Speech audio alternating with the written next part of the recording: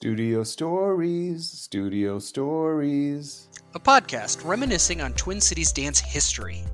Stories are among our most potent tools. All stories are connected, new ones woven from threads of the old. Hi, I'm Joe Crook. And I'm Matthew Janjeski. Welcome to Studio Stories. Today, our guest to share a bit of their Twin Cities history is Danny Bercheski.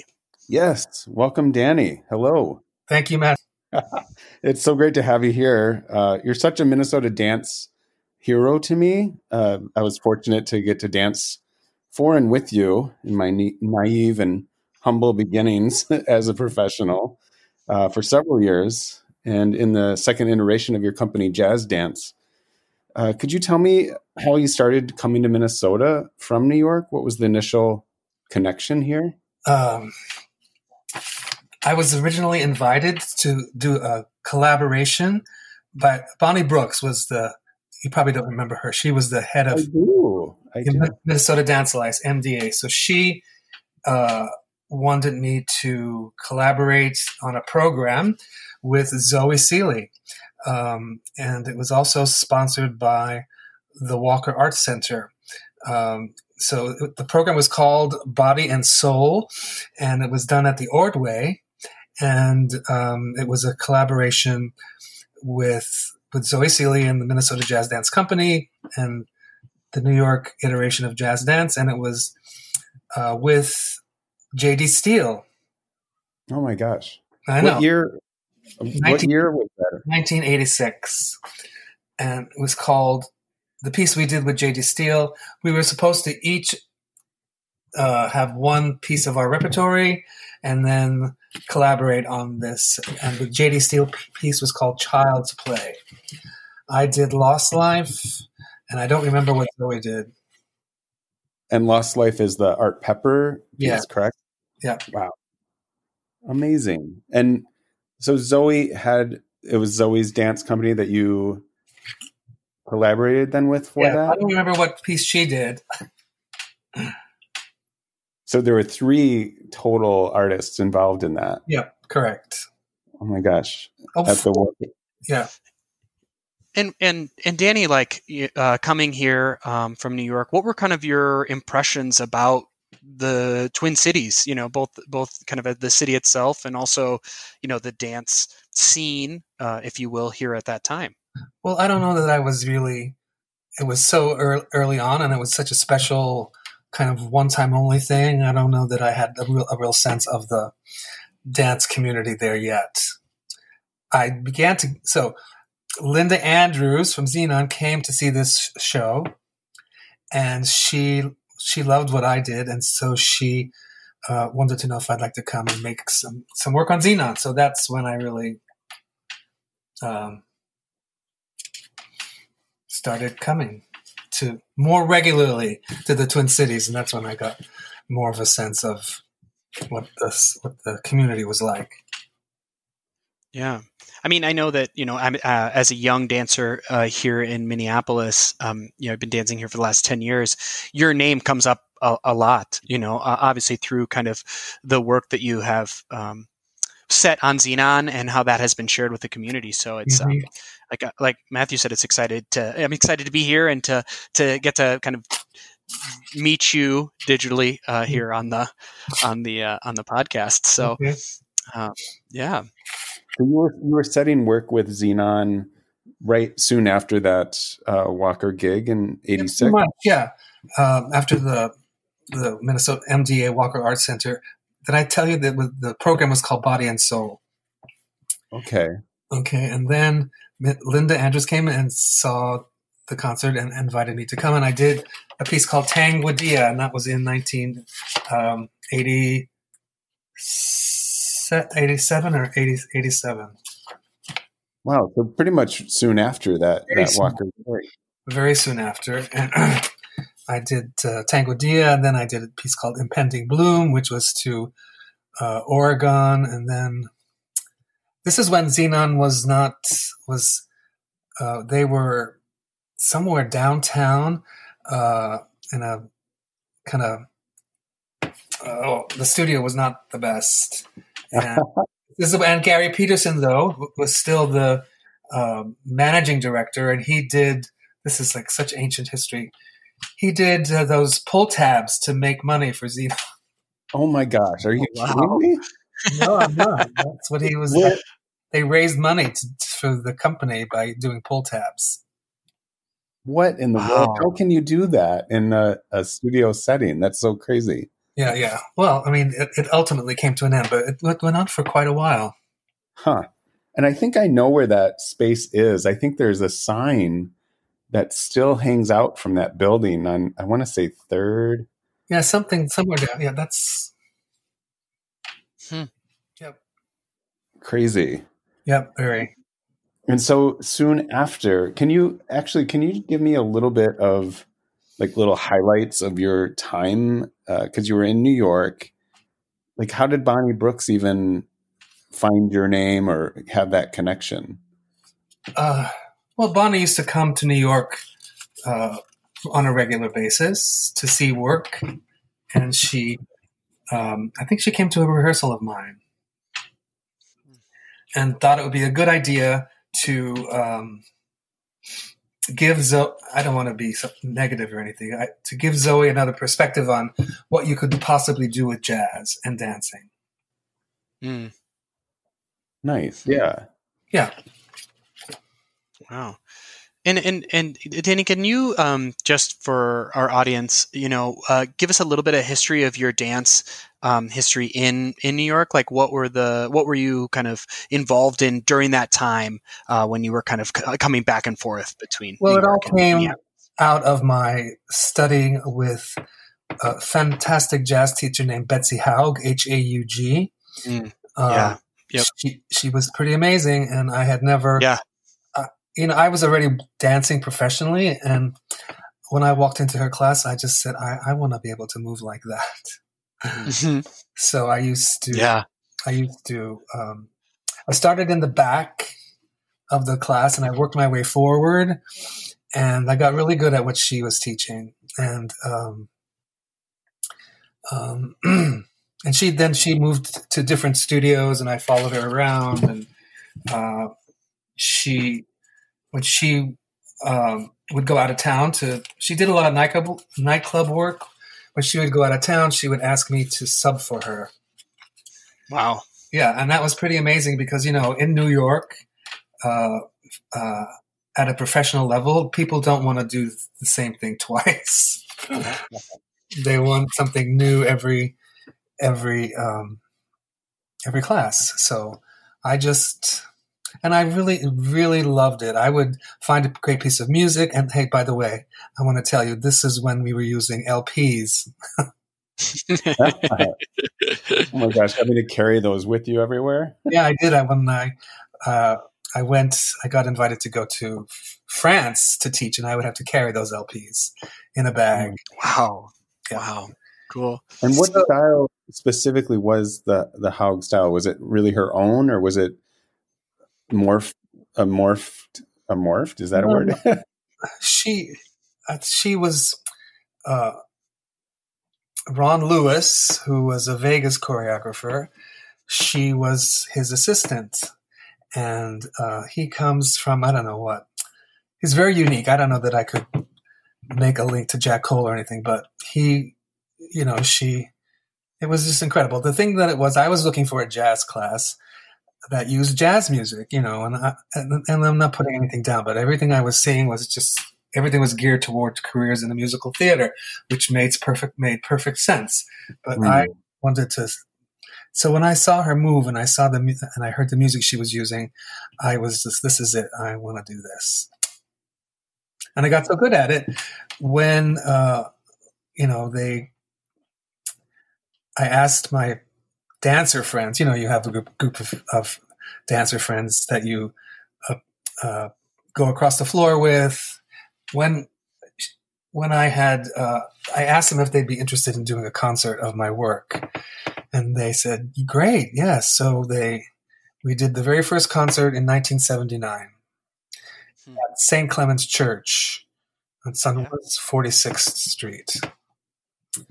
And it was, the first time you do something like this, it's just thrilling because, people show up, and I self-produced the concerts for quite a while. And, so. Was it about 10 years in New York that you were doing that? Yeah, about 10 years. Gosh, and I can't even imagine time frame of the complications of being able to do that. Well, I was self-producing it, Yeah. I did the second concert at the Larry Richardson's Dance Gallery, which is on 14th Street, which is way northeast. And and that was okay. And then I did the third concert back at St. Clement's Church, and I decided to make a go of it, and I sent out press releases, and I got a response from the New York Times. Wow. I know. And so I was like, oh my God, they're going to come. So Jennifer Dunning, who has always been a big fan of mine, very appreciative of my work, she reviewed it. And I remember that we ran down to the Times early in the morning to get the first edition of that day. And the review was very positive. That's so great. What an amazing feeling to have that. Yeah, totally. Wow. Exciting. And kind of, I did a little more research on you, Danny, in thinking about this. And I didn't realize that you were at the Pillow teaching and things like that so early on as well. Yeah. Jacob's Pillow? Jacob's Pillow, right. Yeah. Yeah, I think the first time I went to Jacob's Pillow, Lynn Simonson was the head of the jazz program. And Liz Thompson, do you know who that is? No, I don't. Liz Thompson I don't either. was the director of the Pillow at the time. Oh, okay. Yes. Okay. Yeah. She just had her 80th birthday. And I sent her a birthday email. Anyway, so she invited me to come and be a guest. The way that program worked was that the director of the program taught in the morning, and then they had guests come in the afternoon. I came in the afternoon to teach what I did. So amazing. Wow. Yeah. Amazing. So kind of bringing it back to kind of Minneapolis, and kind of for me, like a little learning a little bit more kind of the origin of jazz dance, and how it kind of coalesced. And can you talk a little bit about the relationship between jazz dance and then Xenon and kind of those 80s, early 90s years? Well, when we merged the two companies, and so it was a bit controversial because, Linda wanted me to come and just be the resident jazz choreographer, and I didn't want to give up all the things I had created and worked on in New York. So we decided that there would be co-artistic directors, and and we got a big grant from the Northwest Area Foundation, and that's when they moved into the Hennepin Center. Okay. Yeah, and so and when I would go as a guest choreographer, I'd go for 2 weeks, but being there every day was a different story. And Linda and I had totally different management styles. So ultimately, it all fell apart. Yeah, I would always imagine co-artistic directing would be such a challenge. Like you would have to be started kind of on the same page right away in a way. So that was difficult, and I decided to break my contract and to leave early. And they just freaked out. They told me that they owned all of my work, all of it, not just the things I made there, all the stuff that I had made in New York. And I said, there's no way. So I hired an attorney, Jerry Berg, of course, he's on your board. Yeah. He was so kind to me. He had just come out. He was like the first big attorney to come out while still at a big law firm. So he did it pro bono, and it was really like getting a divorce. I was in the room with Jerry, and Linda was in the room with her board members, and we worked it out. Oh, by the way, this is a side thing. So the very first time that Les and I went to meet with Jerry at his house, he made this phenomenal stuffed focaccia, and I don't know if he still makes it. So, and I started making it, and it became an absolute sensation here. I made it constantly. Stuffed focaccia with sun-dried tomatoes, artichokes, olives, cream cheese. So just tell him that has lived on. Will do. Wow. Yeah. I guess I need to become closer friends with Jerry. He's never offered to make me any kind of meal, so I have to work on that. So delicious, and I actually, in our last faculty meeting before I retired, I made one, and then people went crazy for it. So it's amazing. You've always been an amazing cook, Danny. I remember. I think it might have been the first year dancing for you that I got to come over for Thanksgiving. Oh, wow. Is the first time I met Jerry, in fact, as well. And you have always been an amazing cook. I love to cook. Yeah. So great. That's great. Yeah, so kind of getting back into dance and obviously there was a separation there between Xenon and yourself. What are the kind of your thoughts about your legacy, retrospectively, over the years? Anything like specific works that you really feel really strong about, or things that you give us some highlights. Well, I mean, while I was getting my divorce, quote unquote, from Xenon, I sort of reached out to the community to see if there was any possibility that they might support my restarting my company. And I talked to a woman named Cynthia Maeda. She was the head of the what was called the Dayton Hudson Foundation at the time. Now it's Target. So, and she said absolutely, and I just decided that there was enough support for me to give it a go, and I did, and it worked out great. So, let me see. Special highlights of projects? I would say number one would be Swing Concerto, which was made in 1994. The second one was Ezekiel's Wheel in 1999, and then the third one was Get Happy, the Judy Garland Project. Those three. Very nice highlights. I have memories of several of those. And what was the piece that the Kennedy Center commissioned as well? Among These Cares. Oh yes, yeah. You were happy by then. Yeah. But I do remember thinking, what an amazing honor for you, and to just so proud of that. Yeah, that your work was on that stage. Pretty amazing. Yep. That's exciting. You were invited to perform at the Kennedy Center? Well, I was commissioned to create a new work. Oh wow. And this was the first new dance work that had been created since Martha Graham created Appalachian Spring. Wow. Oh my gosh. So it was pretty heavy. Yeah.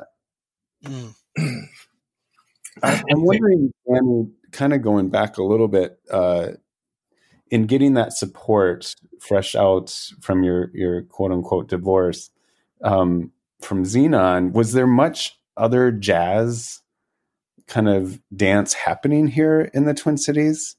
Not that I knew. Yeah, but I feel like I really feel like it was like Danny Berchesky's jazz dance, and maybe there were smaller independent choreographers playing with that. Jazz? Oh, I don't think so. No. I just a couple of years ago I went and performed with, what's it called? Is it Carla Grading's? Yeah. Work, yeah. Carla was teaching I think she's still teaching at the U of M. Yeah, she is. Yep. So, but that was a program that Zoe Seeley developed over many, many years. Was that Lost Voices?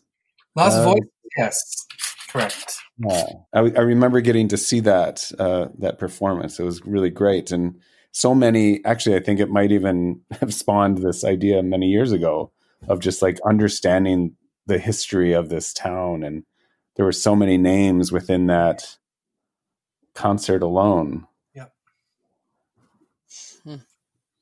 Well, very cool. Yep.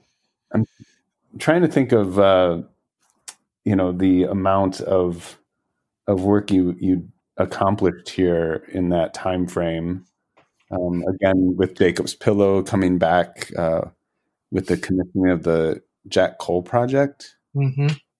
And Jack Cole is really considered one of the founders of jazz. Would that be accurate to say that? I would say American musical theater dance.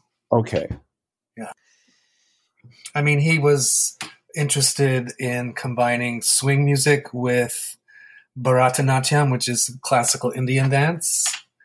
I guess that would be something to debate. One thing that I'm interested in a little bit, Zanny, kind of going and thinking about like jazz dance and what you meant to the Minneapolis community, as far as not just Minneapolis and the Twin Cities, but really, I mean, all of the touring work that Zenon did. I mean, I personally have seen Ezekiel's Wheel, I think maybe four times. And I think, again, a very important piece of jazz history. Taking that into consideration, what do you think of the current situation of the dance scene here in the Twin Cities? Well, the community has completely imploded, Zenon just closed its doors, because funding was taken away, which made no sense to me. So, but the thing is, let me see. I don't know if this is answering your question. I was really never interested in being a teacher. I was interested in being a choreographer. Right. And when I came to SMU in Dallas, well, it actually started when I was an adjunct at the University of Minnesota. Marge Maddox, you remember Marge? Yes, love Marge. Yeah. Oh wait. So I'm losing my train of thought. Yeah, so I was just an adjunct. So, but that was the first time that I actually had to do to work with students on a semi-regular basis. Normally, we would just do master classes on the road, and that's a different thing. So, and then when I was invited to come to SMU, at the time, I could see the writing on the wall. The company was, kind of losing it. The touring had diminished, and it felt like the right thing to do when I was asked to come to SMU. They asked me to come for a year as a visiting artist, and I asked the chair at the time, well, can this turn into a permanent position? And she said, absolutely. So I decided to pick up and move, Les and I both, to Dallas. And, it worked out great. I mean, the amount of teaching that I did before I retired was just a lot. It was a lot of teaching. And that allows you to really create a methodology for how you want to present jazz dance. And that's what I did. And what year was that around, Danny, that you ended up leaving Minneapolis? Oh, yeah. 2005. Okay. 15 years. Wow. Yeah, because I retired after teaching at SMU for 15 years. And I remember the community here being very, because I have to say, Danny, I feel like you helped so much putting this Twin Cities dance scene on the map.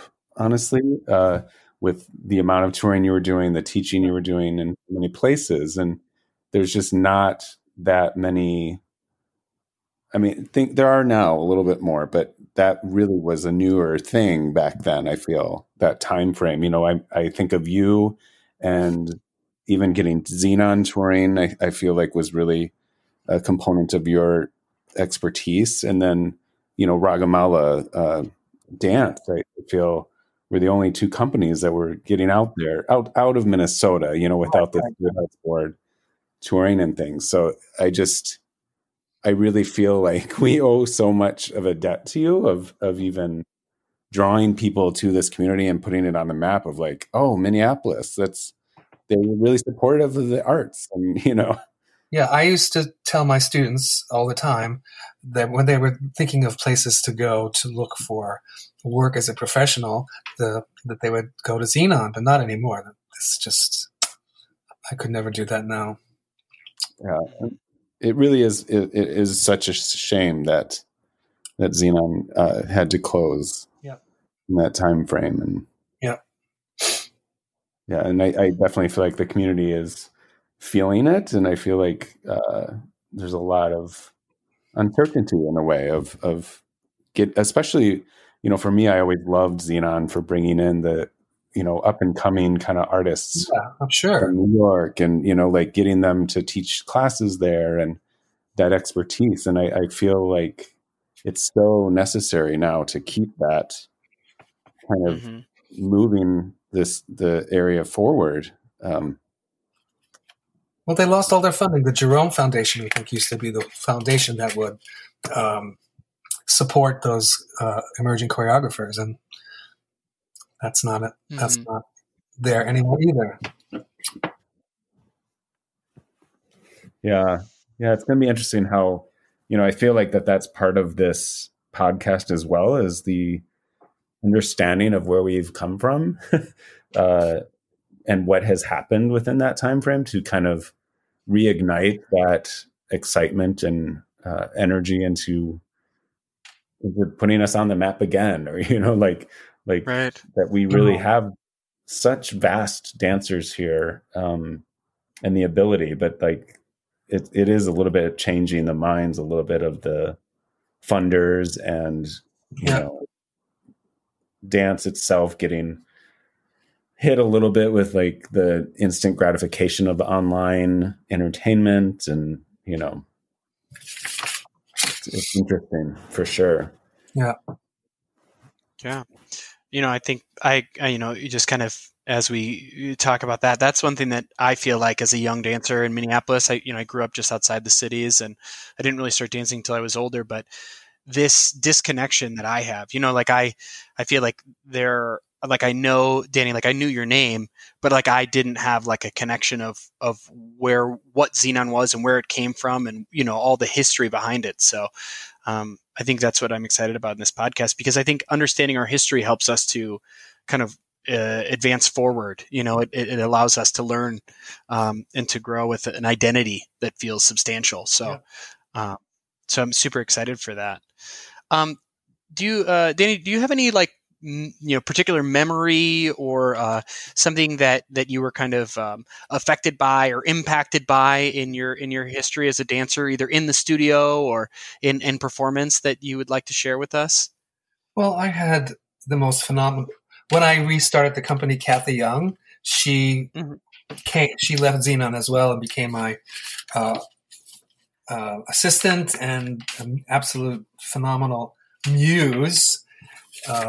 And she was able to, when I auditioned for New Dancers, this is when Matthew was graduated from the U of M, and Joanne Horn Spencer as well.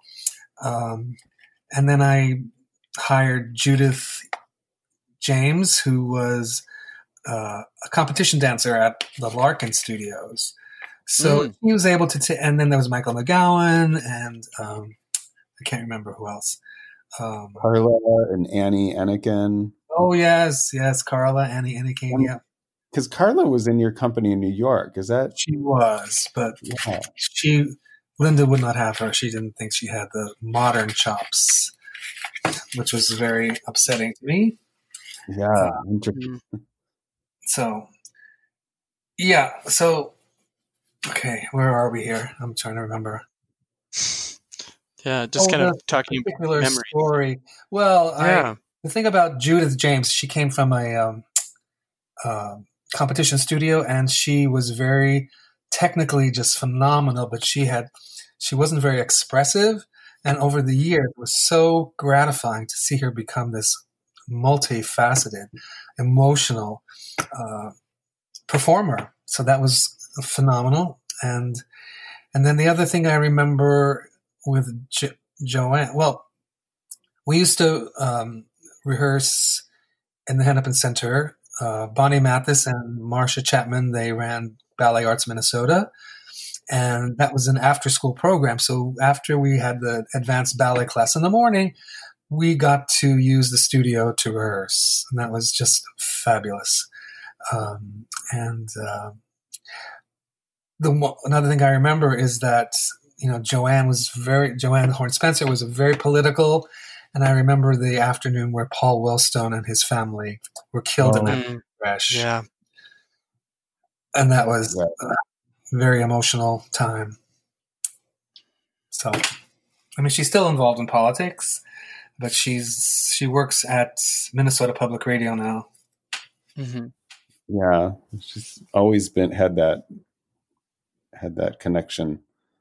I do remember that day too, and I also remember loving seeing everyone in ballet class before rehearsals, and it was just such a unique experience for me, because as a professional dancer, it was like we were dancing, 9:30 in the morning till 3 every day, and it was just such a luxury to have that. And I think continuing that support within the community with the funding and individual contributions that you were able to achieve that and make that work is just phenomenal. It was a very special relationship, Yeah. When I in saying thanks to Bonnie and Marcia, I would set work on the young dancers there at Ballet Arts Minnesota. I actually set Swing Concerto, and Les did the lead, and I created what else did I do? Something to Dvorak. Anyway, I made a couple works that were I liked them actually. So that's good. Really cool. And I think I also remember, Danny, that you, in starting the company in '92, the second iteration of it, I was really amazed by us just creating with you for that, like a 2-year period before we even would perform anything. Is that accurate? Is that a true memory of mine?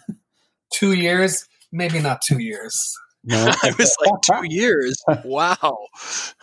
No, I think it was, I don't actually remember, but it was,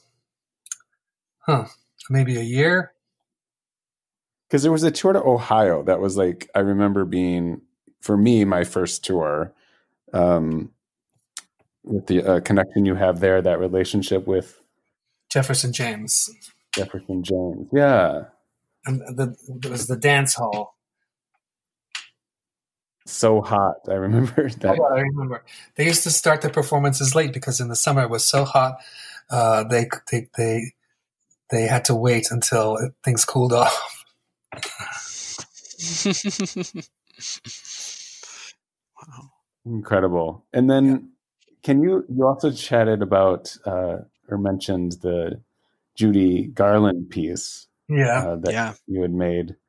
And I know that there's a story there that if you could share about seeing her in concert. Oh, I did. Yes, absolutely. When I was still at Bucknell, where I graduated from, a friend of mine who lived down the hall invited me to come and visit it was out. He and his family lived outside of Boston, and then he got an appendicitis attack, and I was on my own, and I was like, "Oh my God, what am I going to do?" So I went into Boston, and the Boston Common, and Judy Garland was going to be there in person to one of her very, very, very last live concerts, and she was incredibly late. Which is typical, but nobody really cared. We just wanted to see her. And when she showed up, she was just amazing. Amazing, amazing. I was just like so thrilled to actually get to see her live. So that was pretty amazing. Yeah. And how did that inspire, like, I'm always interested in choreographers and like where inspiration comes from and how when it comes into play as well, like, because it was many, many years later then that you created the Judy Garland piece. Mm-hmm. Like, where did that kind of originate for you again in that time frame? Well, I've always loved Judy Garland from when I saw her live, and then all of the incredible films that she made. And so I decided to pick out the music that I love the most and make Get Happy the Judy Garland project. And it was the Southern Theater was one of my favorite places to perform. And, because you made things that were very specific to that space. And so I came up with the idea of each dancer in the piece would represent a different aspect of Judy Garland's life. And once they did, they would take a red handkerchief and they would tie it around their necks. And so as the piece went on, more and more people were responsible for different aspects of her life. And I was very proud of that piece. It was conceptually, it was really simple and very complicated at the same time. And they've been playing a lot of Judy Garland movies on TV now, and they played what did they have on? Where she sings "The Man That Got Away." Oh gosh! And I remember that section, starting in the upstage right corner of the Southern and the simple walking pattern, and so it was a beautiful work. I remember that. I really was very proud of it. Yeah, definitely. I just stumbled again Googling you some more. I found pictures of that, and it just there was like that slow motion. Yeah, it's a slow motion. That was Judy Garland's death. Yeah. So that was from The Wizard of Oz, because they've just been playing it. When they go into the field and the Wicked Witch makes the poppies have them fall asleep, and so and then we use this spinning gobo to create the sense of snow waking everybody up, except at the very end, one person does not wake up, and that's Judy Garland. That represented her death. So it's just all conceptually, I think it worked out really great. Well, Danny, I thank you so much. I hope you have a great day, and I can't say thank you enough for just, I don't know if it ever came across to you how much you mean to me in my humble beginnings of learning what it is to be a professional dancer and learning your style and getting to perform. It was really an honor, and I hold it dear to my heart. So thank you very much. You're welcome. It was great having you in the company. And thank you for doing this our podcast series. Brand new world. We're hopefully sharing some history here. Okay, very good. Next week, we'll be chatting with Aaron Thompson, dancer, choreographer, and major educator of a noticeable aesthetic here in the Twin Cities. I'm very excited to have Aaron with us. Remember, Studio Stories can be found wherever you find your local podcasts. You can also find it on our website at arenadances.org.